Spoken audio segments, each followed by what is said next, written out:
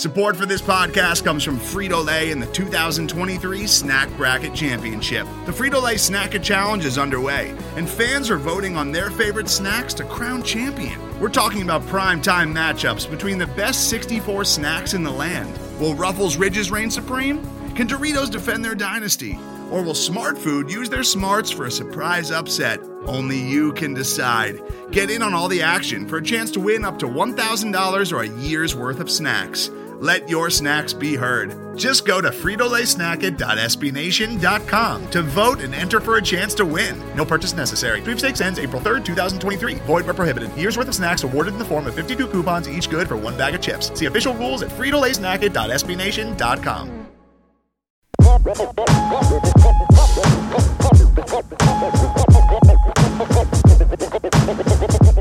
Hey, this is Pat Ricard, aka Project Pat, and you're listening to the Baltimore Beatdown Podcast, the best Ravens podcast on the planet.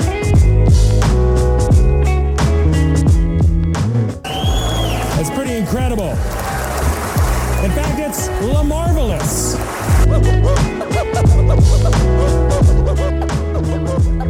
Thank you, guys.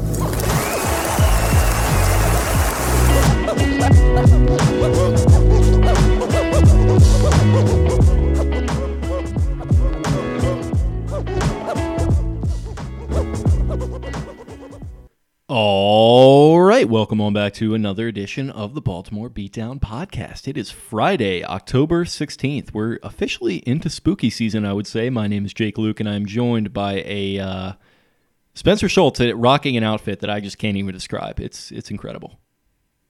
Clashing and bashing, baby. We got the red, the tie-dye rainbow, all the good stuff coming out. I feel like I'm watching a String Cheese Incident music video or something right now. Ooh, and spooky season too, as mentioned. Yeah, I mean, this is we're just firing on all cylinders right now. You can just tell. I like your 1057 sweatshirt on too, by the way. Used to rock the hell out of this bad boy doing events at 4 a.m. at Royal Farms and we're in White Marsh Mall skating rink and all over the place.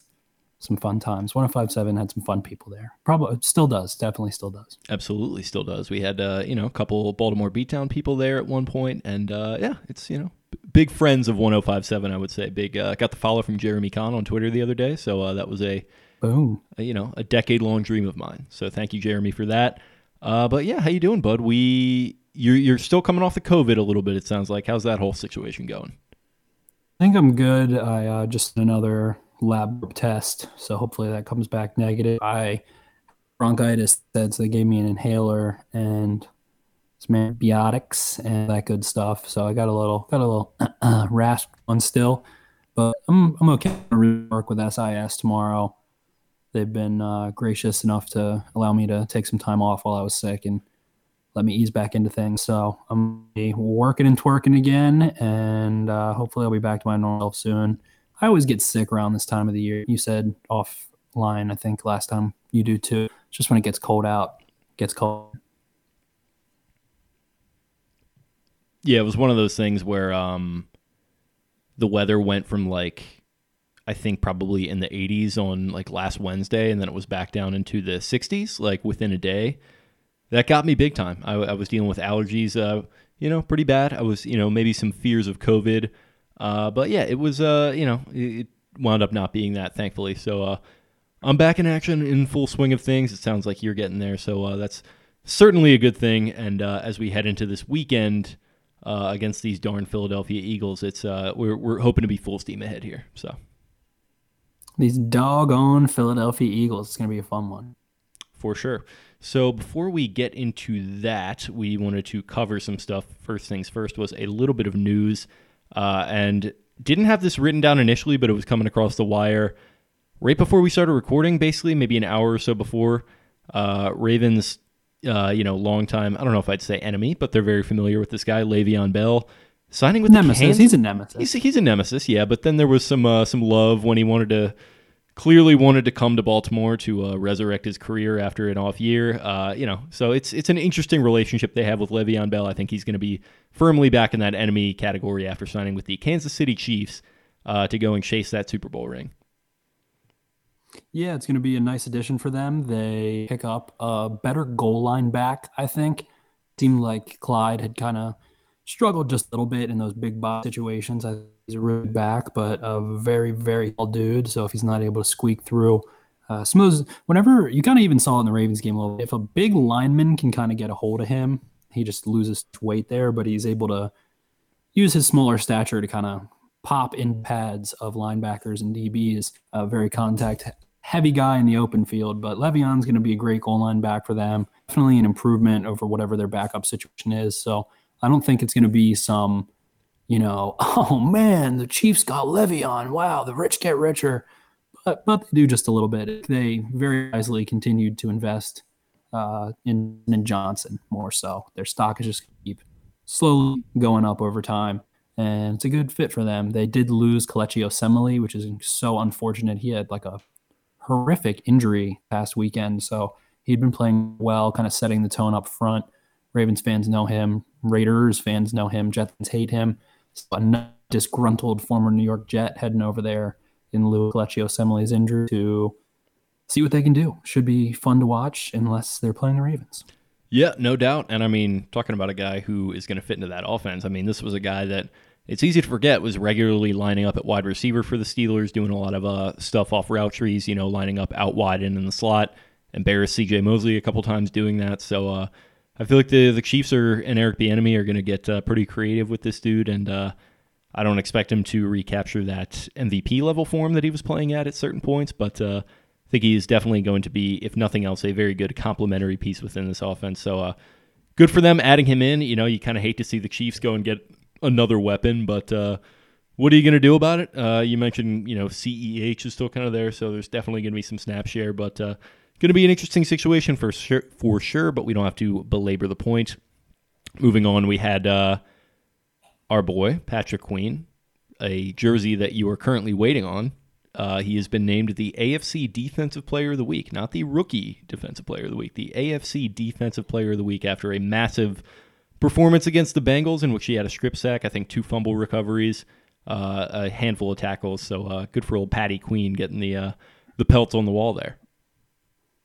I swear he's the young person to ever get that award. I swear. I'm still waiting on someone to call me out, hopefully, where I went on Pro Football Reference and went back through, I think, 2009. At least he used to win it that far. Devin Bush won it last year, but he's a month older than Queen, and he won it in week 6, the closest I could find. But yeah, we see Queen come into form. You hear Martindale, it is yesterday, the coordinator speaking about his preseason essentially being over and expecting him to, really start to scratch past the tip of the iceberg, that old quote everybody loves to use. So I think that's so true. We've seen some of the things he did at LSU. We've seen him able to diagnose against some gap run designs very, very well, fill gaps. He's been able to tackle pretty well for the most part. So those are both strong. I think he's still getting a foothold on how to really in coverage and how to be effective.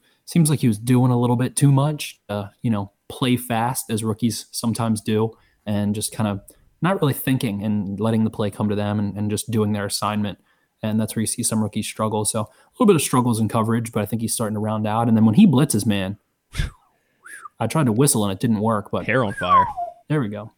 Yeah, he comes in hair on fire, that old cliche, and he Joe Burrow up from behind, pause very badly.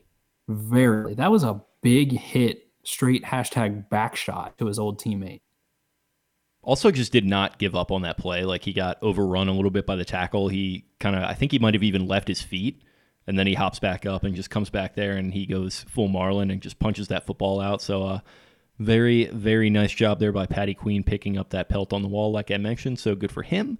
Moving on, we have coming up on Sunday, history is going to be made. Sam Cook is going to make history on Sunday, suiting up for the Baltimore Ravens for the 230th time. He will surpass Terrell Suggs at 229 and Ray Lewis at 228 as the most tenured Raven as far as games go throughout franchise history. So good on old Sam Cook there. It's crazy that he's been in the NFL for so long now. I feel like Dave Zastudel wasn't that long ago, but It was what, 15 Yeah, years? it was. I think, Yeah, Cook he in was. So I guess it was like kind of decade to decade. I think there were a couple other guys in there other than Zasadil. Maybe I'm wrong, but yeah, Kyle Rootson. it's been Cook a little bit before the 2010s and then all throughout them. So he's been there that whole time, played in pretty much every game. So He's been the epitome of consistency. Ravens former special teams coordinator Jerry Rosburg called him the greatest holder in NFL history, and I mean, he's given us no reason to think that anything otherwise. The very few errant long snaps he has flawlessly put in front of whoever's kicking the ball, and Justin Tucker for the last few years. So that's an underrated part of his game. And I also recall Rosburg saying, or maybe it was Cook himself, that he has 19 different punts, different angles and drops and things like that, and ways of kind of making the ball spin. I remember Cordarrelle Patterson a few years ago talking about how he'd never seen a ball knuckle in the air the way that Cook made it. So some weird stuff that we don't really notice when we're watching the game on TV or things like that. But Cook has been about as good as he gets as a punter and even better as a passer somehow. So been awesome. Congrats to Sam Cook this weekend. better as a passer. Yeah, it's interesting, and I think for more insight on that, I don't really hesitate to give other people's work a shout out if it's worth it. And I think our guys over at the Exit 52 podcast did a really good job talking to Morgan Cox in an episode that dropped today. So go ahead and check that out for some more insight on the Wolfpack there. There's some really good stories they got out of him and some good Cook stuff too, and sort of his preparation and how maniacal not only he is, but Tucker is. It's an interesting kind of crew that they've got going there.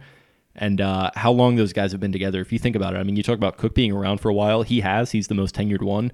Tucker's been around for 8 years. Cox has been around for 9, I think. So, like, it's pretty insane that a special teams group, you don't even, like, you think of these guys as, like, these sort of wayward journeymen that are just kind of trying to hang on to the back of rosters.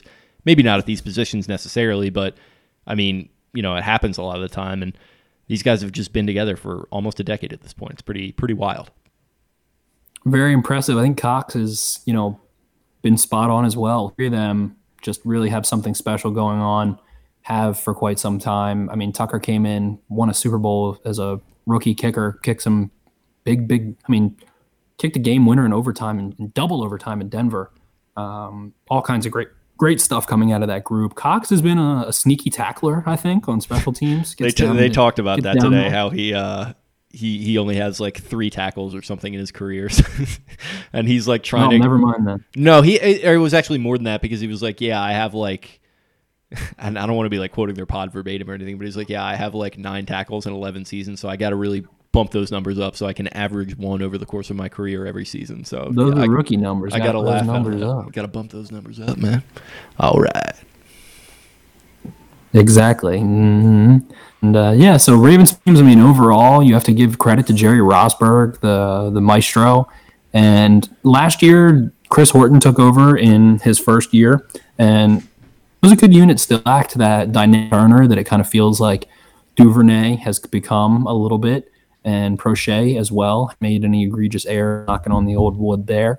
But he has started to really cement himself, and it feels like he's a guy who's going to go somewhere in this league, and as he's so young and has NFL experience, could become a head coach in the next 5 years or so, especially under a really well-respected coach from a well-respected franchise throughout the league. So definitely love the Ravens special teams. First in DVOA right now in Football Outsiders.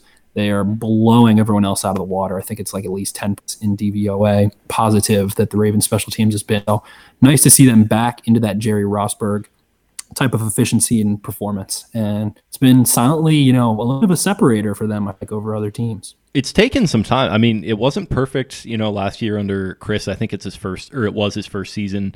So this is his second here, and it looks like he's starting to make his stamp. You've got the return touchdown by Duvernay. He's looked strong at kick returner outside of that. You've had Prochet looking strong at punt returner quietly, I think. And you've got all the old stalwarts there at Gunner doing their thing, Co-Cap and all those guys. So, yeah, good to see them back. No Chris Moore yet. No, yeah. I mean, that's another piece of the puzzle that you're going to be able to plug in. He's probably going to be scoring touchdowns and downing punts as soon as he's back off of that finger injury. And they've really gone out of their way to hang on to him. So you certainly hope so. But we'll see what happens with that. Moving on as far as news is concerned, our last piece was related to this upcoming game. Jim Schwartz, Eagles defensive coordinator. He's a Baltimore native. Mount St. Joe's graduate, I believe. He's been around the league for a while. He was the coach of the Lions for a couple years. Sort of flamed out there a little bit, but he's wound up in a nice little DC role here for the Eagles where he's done a good job. And he had some comments that I thought were probably going to get a little more vitriol than they did.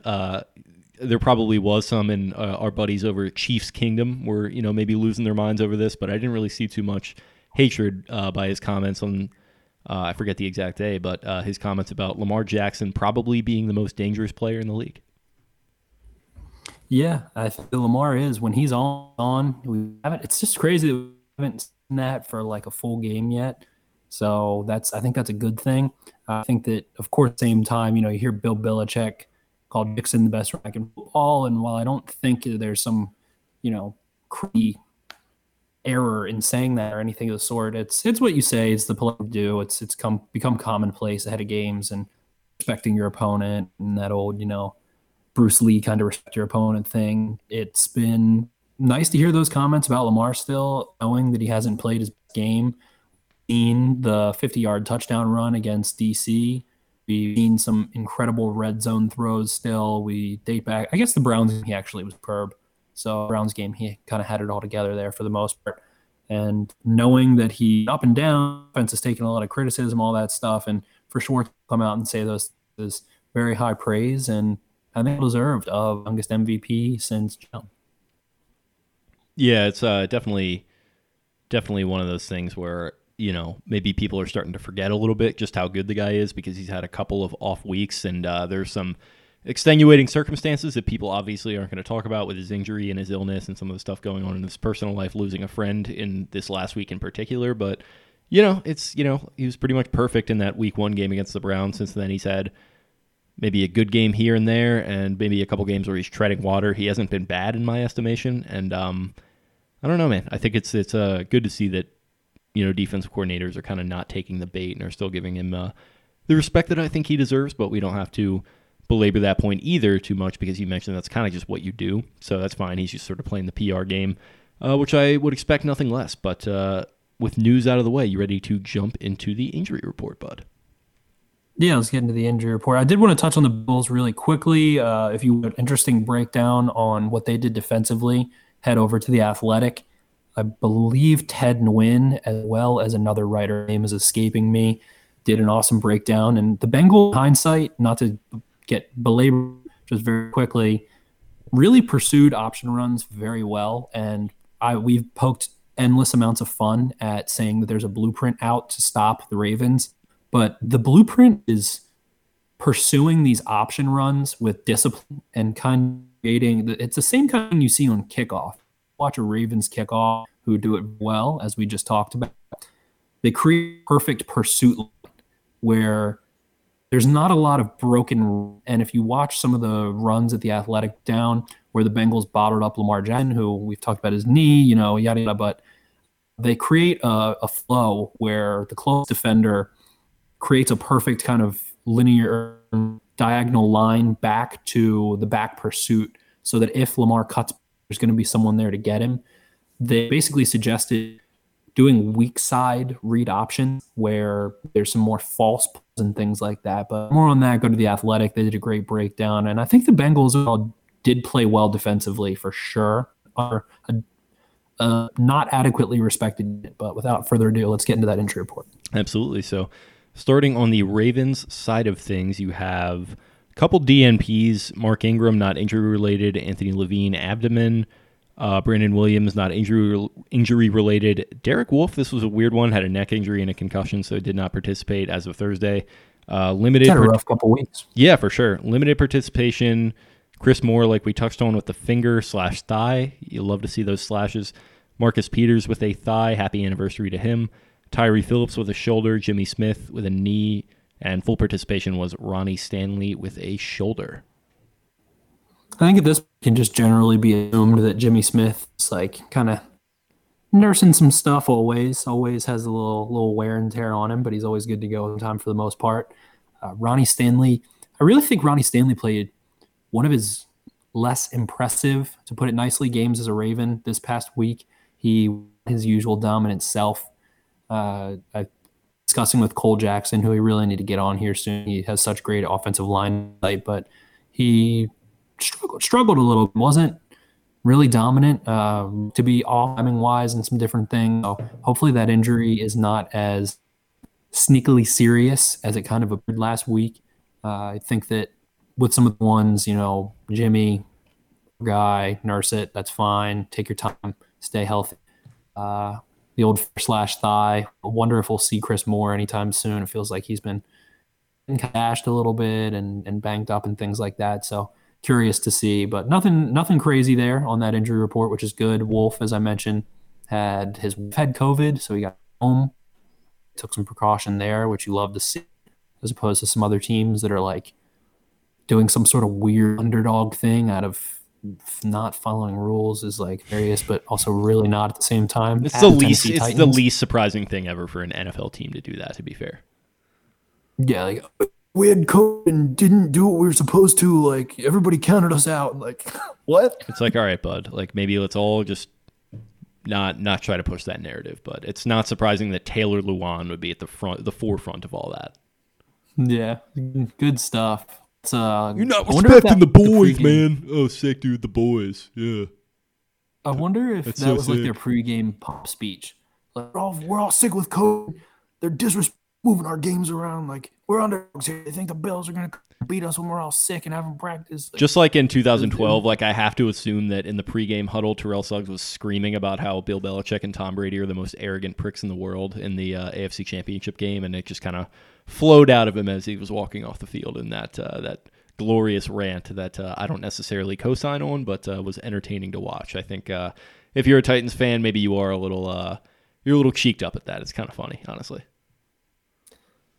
Titans fans are a weird bunch. I don't think quite the sharpest tools in the shed from a little sparse Twitter interaction. Their media is really good. They have Terrell Davenport, I believe is his name. He does a great job, but Terrell Davenport, he does a good job. But yeah, the dogs who got COVID. That's how we'll speak on. Good job at Nashville. They're the COVID dogs. They're the sick dogs. Sick dogs run faster together. Sick dogs run fast, dude. Okay. Switching over to the Eagles side of things, we have safety Marcus Epps did not participate. Lane Johnson did not participate with an ankle. Second straight. He's expected to play, I think. Matt Pryor with an illness did not participate. Duke Riley, rib, did not participate. Limited was Deshaun Jackson and Alshon Jeffrey, Avonte Maddox, Richard Rodgers, and Darius Slay with a concussion. Full participation, Sean Bradley, Jamon Brown, Fletcher Cox, Jason Kelsey, Hassan Ridgeway, Kayvon Wallace.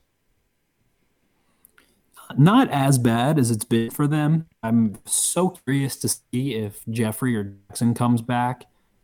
It just feels like but they both have been limited for so long. Don't speculate and say they're gladiators. Both guys have done so much league, but it's kind of weird that they've been limited for a while and not able to really get it going. I'm not sure, but I'm curious to see that. And curious to see if one of those guys plays, because the emergence of Travis Fulgham, who into and you were chopping up on Twitter, the lack of Jalen Reagor also available, and Greg basically being a convert who's done an admirable job. It just feels so strange for Carson Wentz trying to figure out these things, and so insane how Travis Fulgham in the last 2 weeks, highest receiver in all of PFF, off the street, bounced around practice squads and stuff, come in and just dominates. So it would be a little bit more curious maybe if suddenly Deshaun Jackson is healthy and ready to go. But it feels like Jeffrey are just nursing injuries for the last year or two and not able to really get on the field. Yeah, you almost want to get a little galaxy brain with it, but it's kind of hard to, because you have to imagine with the way that Wentz is just getting sent out there without his M1 Garand and just getting absolutely fucking fired on by the Nazis. You got to think that if there's any reinforcements to send, they would send them. So not going to get galaxy brain on that. And it has looked rough without the presence of literally a single established option. I know Fulgham has looked good, and that's good for him, but Ertz is slowed and Goddard hasn't been out there, and man, it's a rough scene as far as this receiving core goes. So yeah, I think hopefully for them and not hopefully for the Ravens, it's going to remain that way this week as well, because against the Steelers, it was Miles Sanders a little bit on the ground. It was Fulgham through the air, and that was kind of it. Yeah, Zach Ertz hasn't looked. I mean, he gets blanketed as he always has, but he's been banged up. He's getting older. He's a little disgruntled. They don't have Goddard, so Richard Rodgers is their second string tight end now, who's also injured. And I know that Ertz has been banged up a lot over the last couple of years. Wentz just doesn't look right. We'll kind of get into that, but it's a rough scene considering, Brandon Brooks out for the year, one of the best guards in football, maybe the best, huge contract extension at kind of a late point in his career, out for the year. Jason Peters, who is signed because of injury, out for the year. Like they are Lane Johnson is banged up and not practicing. And I just mentioned, he was a little bit banged up, didn't have his best game. I think Johnson is one of the best in football. It's just that offense, they somehow pulled some rabbits out of their hat in this game. They have a 3rd and long 77-yard draw where Miles Sanders just takes off. Travis Fulgham is making like Randy Moss-esque plays and hauling down these crazy corner routes and shit. They put up almost a 30-er on Pittsburgh, and it was just still throwing interceptions, still so much drama going on when Carson Wentz, the breaks down and his eyes drop back. And of course, the Steelers front is probably the top 2 in football at least. And it's just ugly, man. If you go back and watch that Cincinnati-Philadelphia game, and I do think the Bengals defense is underrated, but ugly game from Carson Wentz and that Eagles offense. So interesting as the Ravens follow the Steelers as not an easy defense to play against, and they have 2 of the best 2 weeks in a row. So tough test for Philly. Yeah, I mean, kind of a weird defensive performance by the Steelers. I think it was might have been Mike Hilton on that Miles Sanders run. He wound up in the middle of the field. I think he was playing nickel. He kind of wound up in the middle of the field, and Sanders just kind of comes up, and he sort of goes in to make the tackle, sort of doesn't. He kind of dives at his ankles, and there's just nobody behind him. He just takes off. So that was a really weird touchdown run, but, big play by Sanders, to his credit. He ran down a couple of guys, or ran past them at least, and yeah, Fulgham doing a lot of these like ISO sort of just like alley-oop shots that Wentz is somehow hitting, but we were kind of touching on it, and the issue being that, and I guess we can now sort of jump into the Eagles offensive preview with like, what are some of the issues that's going on with Wentz, and why is it that like he hits on plays that seem like they should be impossible, and then like plays that theoretically should be layups, he's just completely blanking? It's mechanical, it's rushed, and I think it's the same kind of thing we see from Lamar Jackson, and scale, where maybe he quite trusts this offensive line and really try to rush to check downs. And I have this theory that, is a theory, so I'll take that with a gigantic grain of tequila and salt. But I love your theories. He had a back injury last year, and he hasn't looked comfortable throwing downs and throwing easy throws. In the 4th quarter, if I'm not mistaken, he ends up, maybe it was a miscommunication, but it was like, look at a route. He throws it 2 yards behind his receiver, gets picked off, and I think that might have iced the game if I'm remembering at what time that game. I think you watched a little intent than I did, if that sounds right. Yeah, I think that is right, and I think like, do you follow Mark Schofield? He I'm doing a little work for the dossier, and he did an article I think back in week 3 about what's going on with him, because he struggled through the first 2 games. Obviously, he still kind of is, and there is definitely some mechanical stuff going on with him, and it starts sort of the way Schofield broke it down was if you look at his left leg when he throws, like particularly in ones where he has wide open looks and he maybe should hit them or get closer than he does, and he's throwing picks on some of these plays and kind of making them look way harder than they should. And what he does is he gets up and he basically gets ready to do his motion where he's going to throw it, and what he does is he snaps his left leg, his plant leg, so that it's fully straight for some reason. And like he plants it with it fully straight in the ground, and that's preventing him from fully rotating and getting all the power he needs behind it. And the ball kind of dies on him in the air. And I think, I don't know if Mark says this in his article that I was reading, but for me, like that's the knee that he injured. So maybe he's trying to like generate more force by like plugging it into the ground harder. And then he's obviously probably not rotating his back as well as he used to with that back injury from last year. So I think there's just, to your point about mechanical issues, I think the injuries are maybe starting to pile up a little bit. And then obviously that's going to play into confidence a little bit, and they're going to play sort of into each other in this negative sort of vicious circle that you're talking about. So I think there's just a lot of stuff that needs work right now. Some of it physical, some of it mental, and I think it's going to take more than a few good games out of him to make that happen. It's probably going to need to take at least another off season. Yeah, and you think about guys like Andrew Luck and Cam Newton and bigger mobile quarterbacks that have taken abuse and delivered abuse and sustained some of these injuries. And like you mentioned, an NFL player, Joey Bosa. Joey Bosa this past week, they asked him how he felt, you feel 100% or whatever. And he said, I don't think I'm ever going to feel 100% again in my life. And that goes even further when you're a quarterback who has a very fine motor skill, different mechanical, necessity to be able to work with, where it's not just that body, but it's a learned skill. And mechanically, whatever, you guys understand what I'm saying. I'm not wording it all, but he going to kind of relearn how to throw a football in a different way that might accommodate some injury, some, limited mobility, some of those things, with a combination of, rehab and surgery and those things. And if you watch Cam Newton throw a football in 20, he, number one, prior to him having to sit out everything, highest average, I think he still does, but had the highest average velocity per throw on a Garden of Matt of EA Sports tweeted out. He has, I think, he has access to PFF or something. Yeah, he does like ratings and stuff, so I think so, yeah. Yeah, I think he has their ultimate subscription, so he gets some of the advanced metrics that they don't make available to their customers. But he is throwing shit out of the football, but it looks different than it used.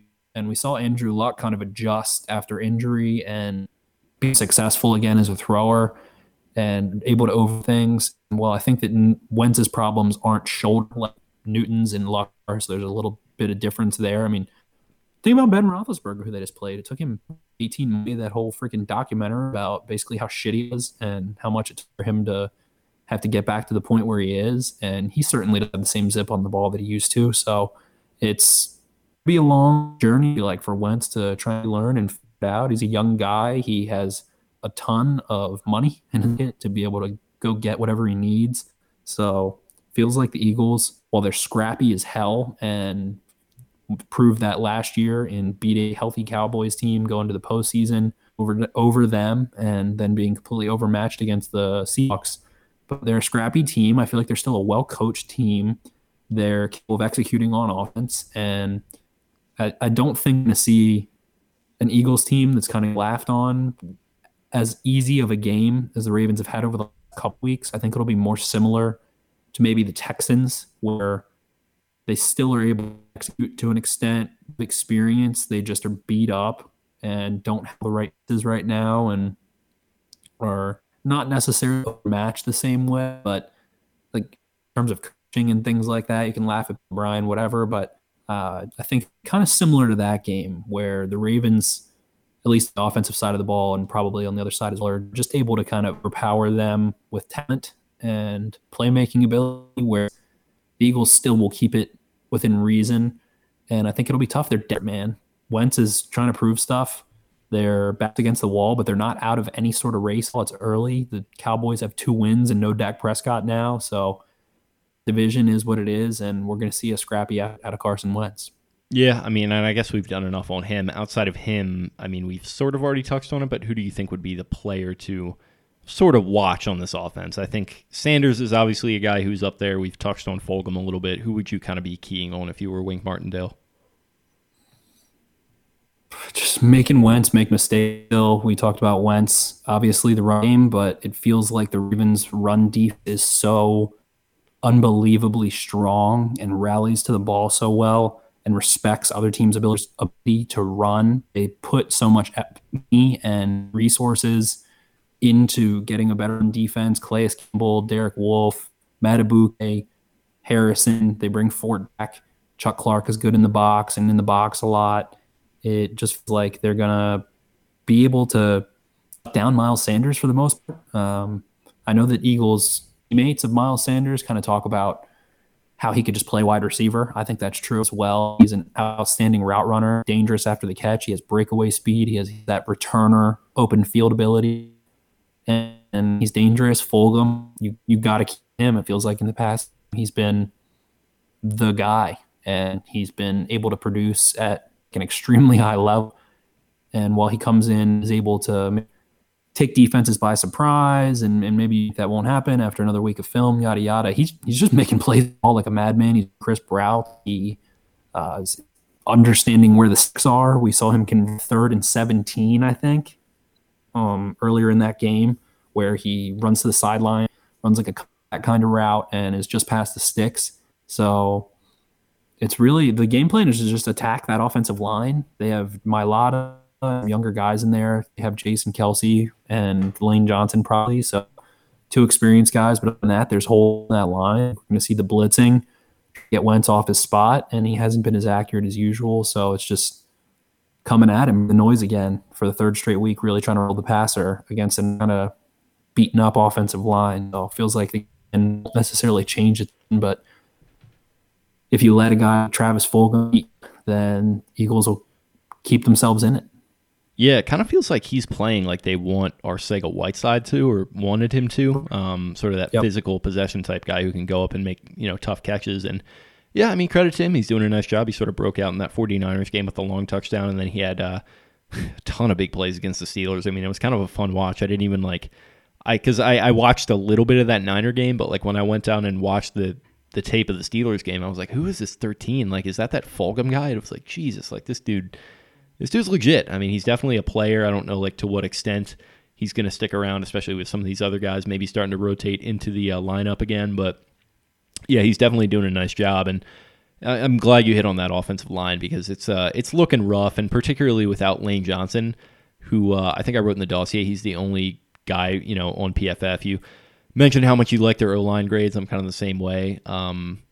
He's the only PFF or lineman on their offensive line graded above a 70 by PFF with a 70.9, and he's got an ankle issue. So this offensive line's looking rough, and this defense on the Ravens, they obviously did a nice job getting after Joe Burrow. What is going to be the recipe this week? Is it just kind of sending 4? Or are you sending extra guys like Wink likes to do usually? What do you think? I really liked what they were able to do with the DBs, but I think that Wentz, who has seen more than Burrow, we're not going to see the onslaught of DB same way where they can really just kind of rely on Humphrey to Kyler in the slot, and that's the Eagles' offensive line is better. The Eagles are better coached. Their offense is more competent. They have a more experienced passer. I think we see that toned back just a little bit. Chuck is still going to blitz. Deshaun Elliott's still going to blitz. Marlon probably a couple times as well. But you want to use Judon and Bowser and put them over the A gap, drop them into coverage still. I would like to see what this forward pass rush, and we're not going to ever really see that a ton because Wink is philosophically a blitzer. He wants free rushers.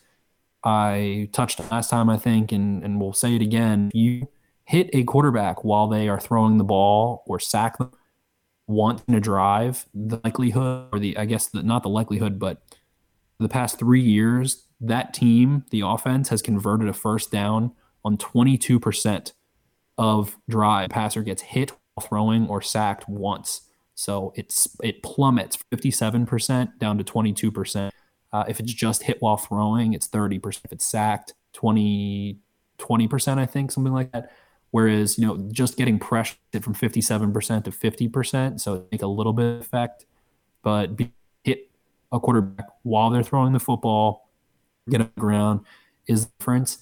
And now that we've seen, Mahomes able to do some things, the Ravens have played 5 straight or 6 straight pretty mobile quarterbacks. Dwayne Haskins is not ultra mobile, but he's young and athletic and was able to kind of roll out a little bit. So I think this is like a good pursuit and a streak of Ravens edge rushers and everything being tested pursuit-wise and kind of having a controlled pass rush while trying to win your block. So, again, Wentz, a guy who time makes plays. He's great while throwing on the run, always has been, always will be. as that playmaker, but he's been turning the ball more. So let's see Pernell McPhee, Calais Campbell, Judon, Bowser, those four, and maybe 3 or 2 of them in combinations with Wolf if he's available, Gay, Ward, and whoever else they can kind of put inside there. Let's see what we can do. Let's bluff. Let's see what they can do. Drop more into coverage. Let's really pick hard underneath. So maybe bluffing a little bit more than blitzing, but still giving those exotic looks. The deep ball was there against Steelers. Wentz missed and hit on ball as well. So keeping Deshaun and Chuck Clark them back and making sure, maybe you're not complicating what Marlon Humphrey's doing too much. I would like Marcus Peters in coverage a lot, especially on the outside. Well, it's going to be on the outside. They don't use him in the slot, but on the outside, don't use him in that deep, soft cover 4 or cover 3 or whatever, where he kind of gets beat. Keep it covered 2 responsibility for him. Put him in the flats, keep him shallow or ask him to man. Otherwise, they do have some receivers in a weird way where he can beat you. And Greg Ward has done an okay in the slot, so I guess we'll see Marlon Humphrey in there a good bit. And it feels Jimmy Smith is just going to be on Ertz and try and make Ertz's day a living hell. He did a really good job on Travis Kelce, which surprised me against the Chiefs. He really was sticky on Travis Kelce, able to get in his grill and force him in completion. So I think that he'll kind of neutralize Ertz, who is nowhere near as effective as Kelce. And this Ravens defense is probably going to force 1 or 2 turnovers and get a little bit of pressure, stop the run, and Wentz is going to have to beat them. Absolutely. And I guess switching over to the defense, looking at them a little bit, I haven't finished the dossier and I haven't done that defensive side yet, but who is the first player who kind of jumps off the page scaring you? I know Fletcher Cox is a beast. He's been on that injury report a little bit. You got him, you got Darius Slay. Outside of these guys, who are some of the players that you're worried about? Malik Jackson is a big free agent signing. So is Devon Hargrave out? I think he is. Let's see. He's been out for a while, if I'm not mistaken. He is. Yeah, I'm not even seeing him on the injury report, so he might be IR. I don't know if I think he is on the IR. I'm not positive, but Malik Jackson is a guy who sticks out to me. He's did 15 pressures as an interior rusher.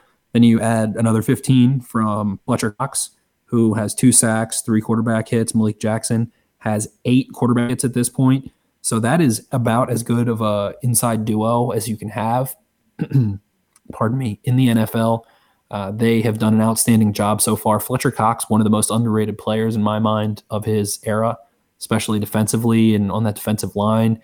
They're going to test the hell out of Matt Skura. They're going to test the hell out of question mark at right guard, whoever is playing there. I think that maybe Makari or Powers might have shown that they are a little more in tune with the offense than Phillips, but Phillips can have that length and double team and size and whatever. So we'll see what they do there. But those 2 guys, they're game wreckers. And quick pressure up the middle, stop run game, a Ravens run block unit that hasn't been great up the middle.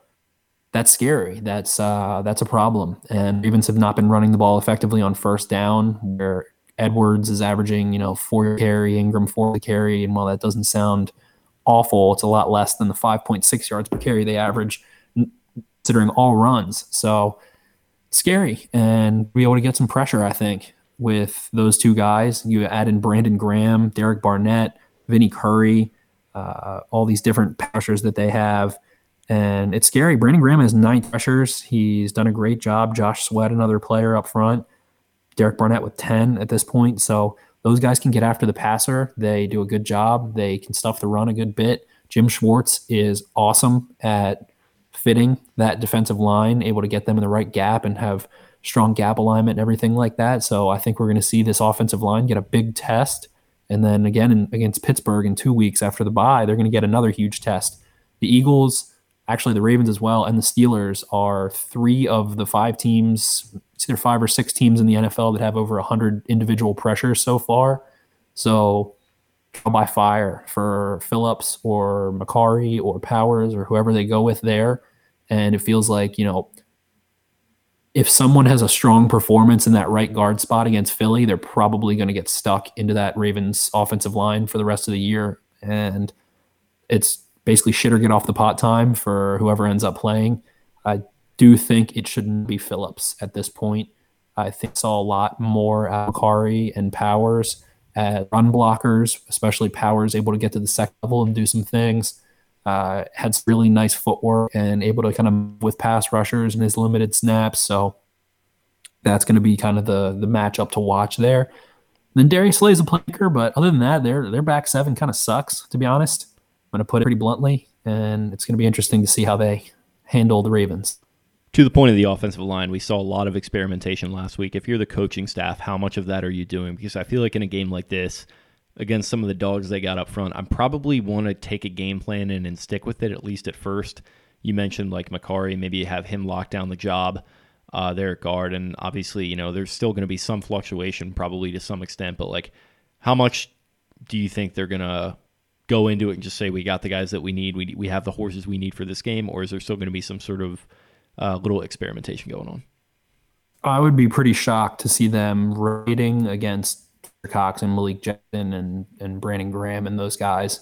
I mean, Brandon Graham will stick his nose in there a little bit, kind of that 4 inside shade. I don't know how much 3-tech he plays at all, if does, but they're going to, if the Ravens are doing some sort of rotation and that is not allow offensive line to find continuity and find rhythm and understand where the man's be between Skura and Brown and working like that, then they're going to get freaking whooped, man. Feels like Powers might be the best run blocker a bunch, and I think knowing what he was able to do at Oklahoma as a blocker as well, the anchor that he's able to bear down in the pass pro game makes the most sense to me. I do not know why he's kind of the third option. That makes sense to me, but rotating does not sound like a good idea.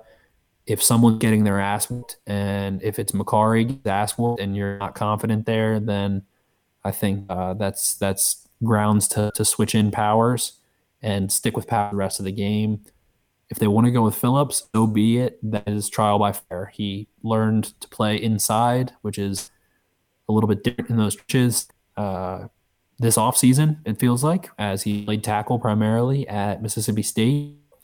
I don't know what best idea is, but to me, it is Ben Powers or Murray and sticking them in there, letting them go. And I'm worried about Skura. I think that we're seeing Skura at about 80% of last year. Can't really finish blocks as well. He's not sustaining blocks quite as well. And I don't know if the Ravens are going to be, if they can do the perimeter, make more sense, rely on Bill and Ricard. Mark Andrews has been moved as a run blocker from what I've seen as well a little bit. So try to get to the perimeter, use J.K. Dobbins to the outside, who's have the most burst on some veer and on some outside concepts and screens and things like that, because feeling that this Eagles interior defensive line is a roughhouse Skura and Macari, and maybe they're able to get the best of them because they got some freaking players up front. So that's the matchup watch for me offensively. If you had to pick between, with all the hand-wringing going on about A, the run game, and B, Lamar's play to a certain extent, I think both of them, in my opinion, are maybe a little bit overblown. But if you had to make a choice based on just like what you think fan reaction would be, would you rather the run game get going this week or Lamar kind of get off the schneid here? Lamar, for sure. If Lamar's on, the Ravens don't lose games. So I think that Lamar beats up the run game, number one. And number two, I don't know who to blame. I don't need to blame anyone, but it's between him not trusting the receivers outside of Andrews and Brown, Roman maybe not dialing the schemed open concepts for other receivers, or Lamar is just not trusting his offensive line, so he wants to throw to Andrews and Brown because he knows where they'll be at. That ties, I guess. So it feels like a combination of those factors: play calling, trust, offensive line not being quite as good. I think we saw a lot of similar stuff out of Lamar early in the season last year, but if he's on, the run game will be fine. The Eagles will have to respect it.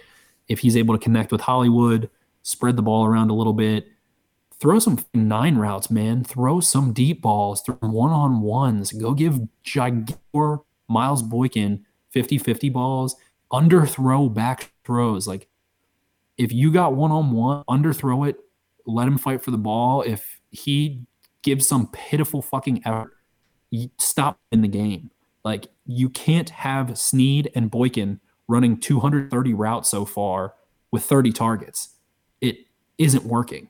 They need to incorporate other receivers in the passing game. Other guys are open. You can throw crossers and some more simple reads and things. So to me, the run game is fine.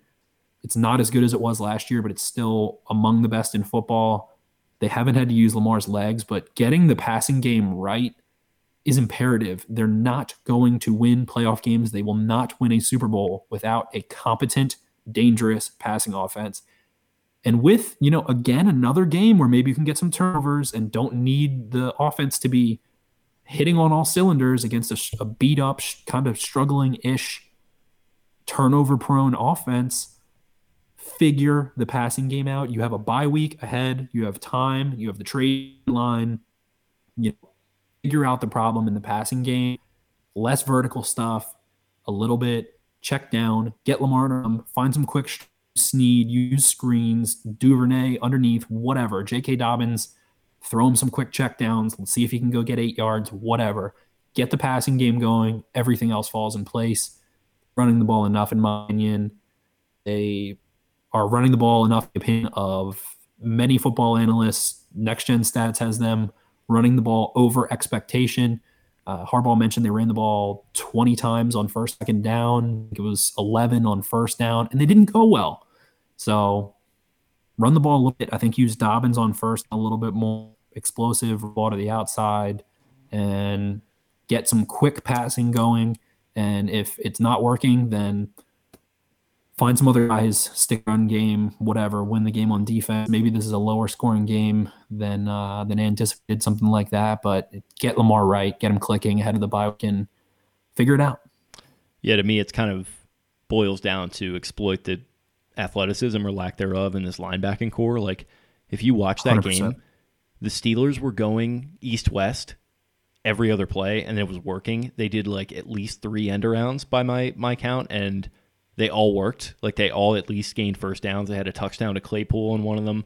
And it just, like you have the personnel for that a little bit. You got Hollywood and Duvernay as these sort of spark plug receivers that you can do end arounds to. You have 4 different running backs that all serve 4 different purposes that maybe you can bluff one way and then pitch it to the other one. It just kind of goes side to side and exploit this defense a little bit. Maybe a little levels concepts and stuff like that where you have like one receiver going intermediate, one deep option that Lamar can kind of default to one or the other, and I feel like that's going to be a way to maybe get Boykin going. He had that catch and run on that play action where he was kind of going across the middle of the field on a crosser, so maybe some stuff like that to help him gain some confidence and get him going. But yeah, for me, you talked about doing the 50-50 balls, maybe do a little bit of that, maybe do a little bit of scheme some guys open and let them run against this defense, because the athleticism, I think, as much as there's hand-wringing about this Ravens offense right now, I think they have the talent to outrun this defense. So that will be my approach for sure. But anything else on this matchup, bud?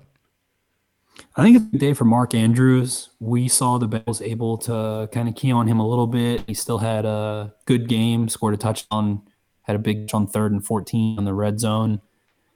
Nate Garrett, the linebacker who I loved at Nebraska and is playing better than I ever thought he would, but I'm kind of wrong there. I thought he would be a little bit more able in coverage. 23 targets, 23 receptions.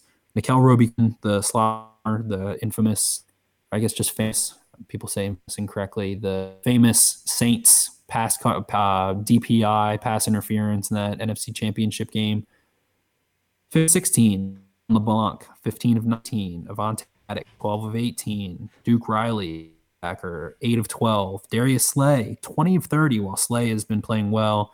And Jalen Mills, 12 of 19. Have anybody playing in coverage well, man. They're 94% completion rate. If I'm not mistaken.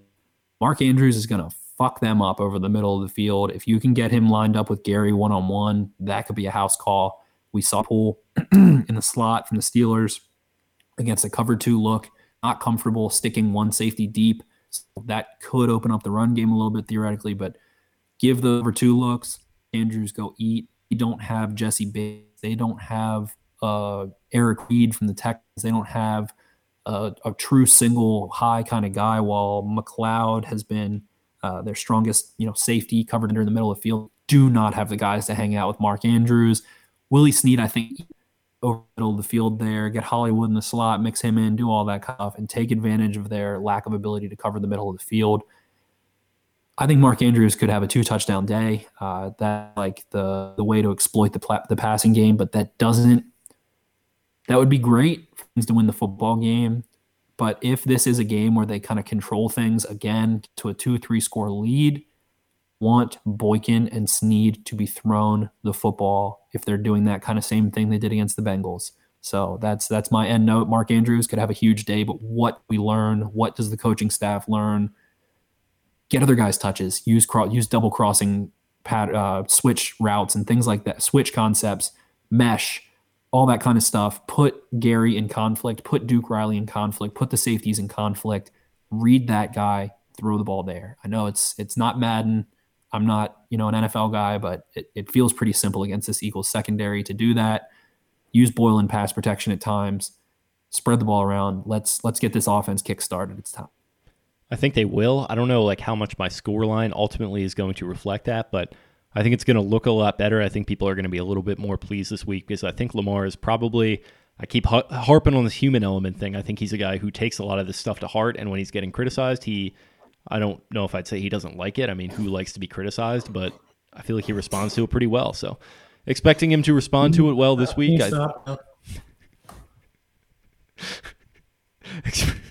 I'm expecting it to. No, you're fine. I'm expecting him to respond to it well this week. I think they're going to get some of these guys involved that everyone's clamoring for, and I'm going to go Ravens 30, Eagles 20. A little bit of a shootout, but they pull away. Yeah, I think Carson Wentz can make plays. I think down in the red zone, he's able to do some similar things to Lamar, leverage well, throw into tight windows and things. I think that if the Ravens force 2 turnovers, this game could get out of hand. But I like that kind of vibe. I'm going to see if the offense gets it together more against a weak secondary that doesn't have a safety you can take away. Mark Andrews. So let's go 34-21. 34-23. 4-23. That's my prediction. 34-23. Okay. Sounds like pretty similar vibes that we got going on there. But appreciate you joining me, bud, as you're still coming out of the other side of the whole COVID situation. Glad to see that you're very much back on your feet and getting back into the swing of things. So that's good. Your analysis was bang on as always. And glad to have you back with me here for the long run. So this was a great episode, I think. Looking forward to what's going to be, I believe, a very fun game just up the road, I-95. Always fun getting the Eagles, in the mix. Eagles fans are always the joy of the league. So this is going to be an interesting one. I'm looking forward to it big time. Hope everyone listening is. Hope you guys enjoyed this episode. If you did, feel free to subscribe to us. Leave us a little 5-star review. Make sure it's 5 stars. If you have any constructive criticism, feel free to leave that, but make sure you do it with the 5-star because that helps our algorithm. Really appreciate anyone doing that, and appreciate it if you do it moving forward. Make sure you drop us a subscribe on the old YouTubes where we live stream these shows, and keep an eye out for us on social media. You can find us on Twitter at Podcast Beatdown. You can find my personal at Jake Luke. That's Louque. You can find Spencer at Ravens4Dummies. That's the number 4 in the middle. And follow the main account of the website at Be More Beatdown. But in the meantime, we'll talk to you guys again probably on Monday morning. Really appreciate it, and have yourselves a great weekend. Von Hargrave did play against Pittsburgh 49 snaps, so that's a correction there. And if you want some laughs, go look at the report, Twitter, or anywhere of Jalen Hurts playing Lamar Jackson's role in practice. Eagles going absolutely apeshit about that one. Dude, why the fuck did they draft this guy? What the fuck's that all about? He's just going to be Lamar Jackson on the practice squad? Is that why they used a 2nd-round pick on him? Not for nothing. I don't like it.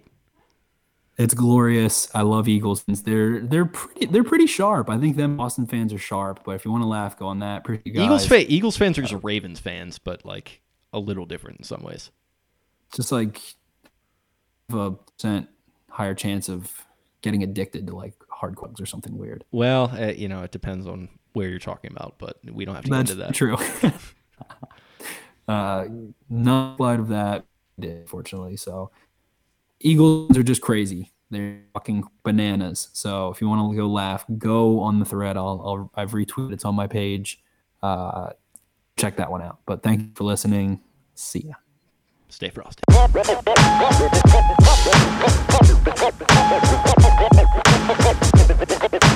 right, thanks a lot. Appreciate you guys. See you later.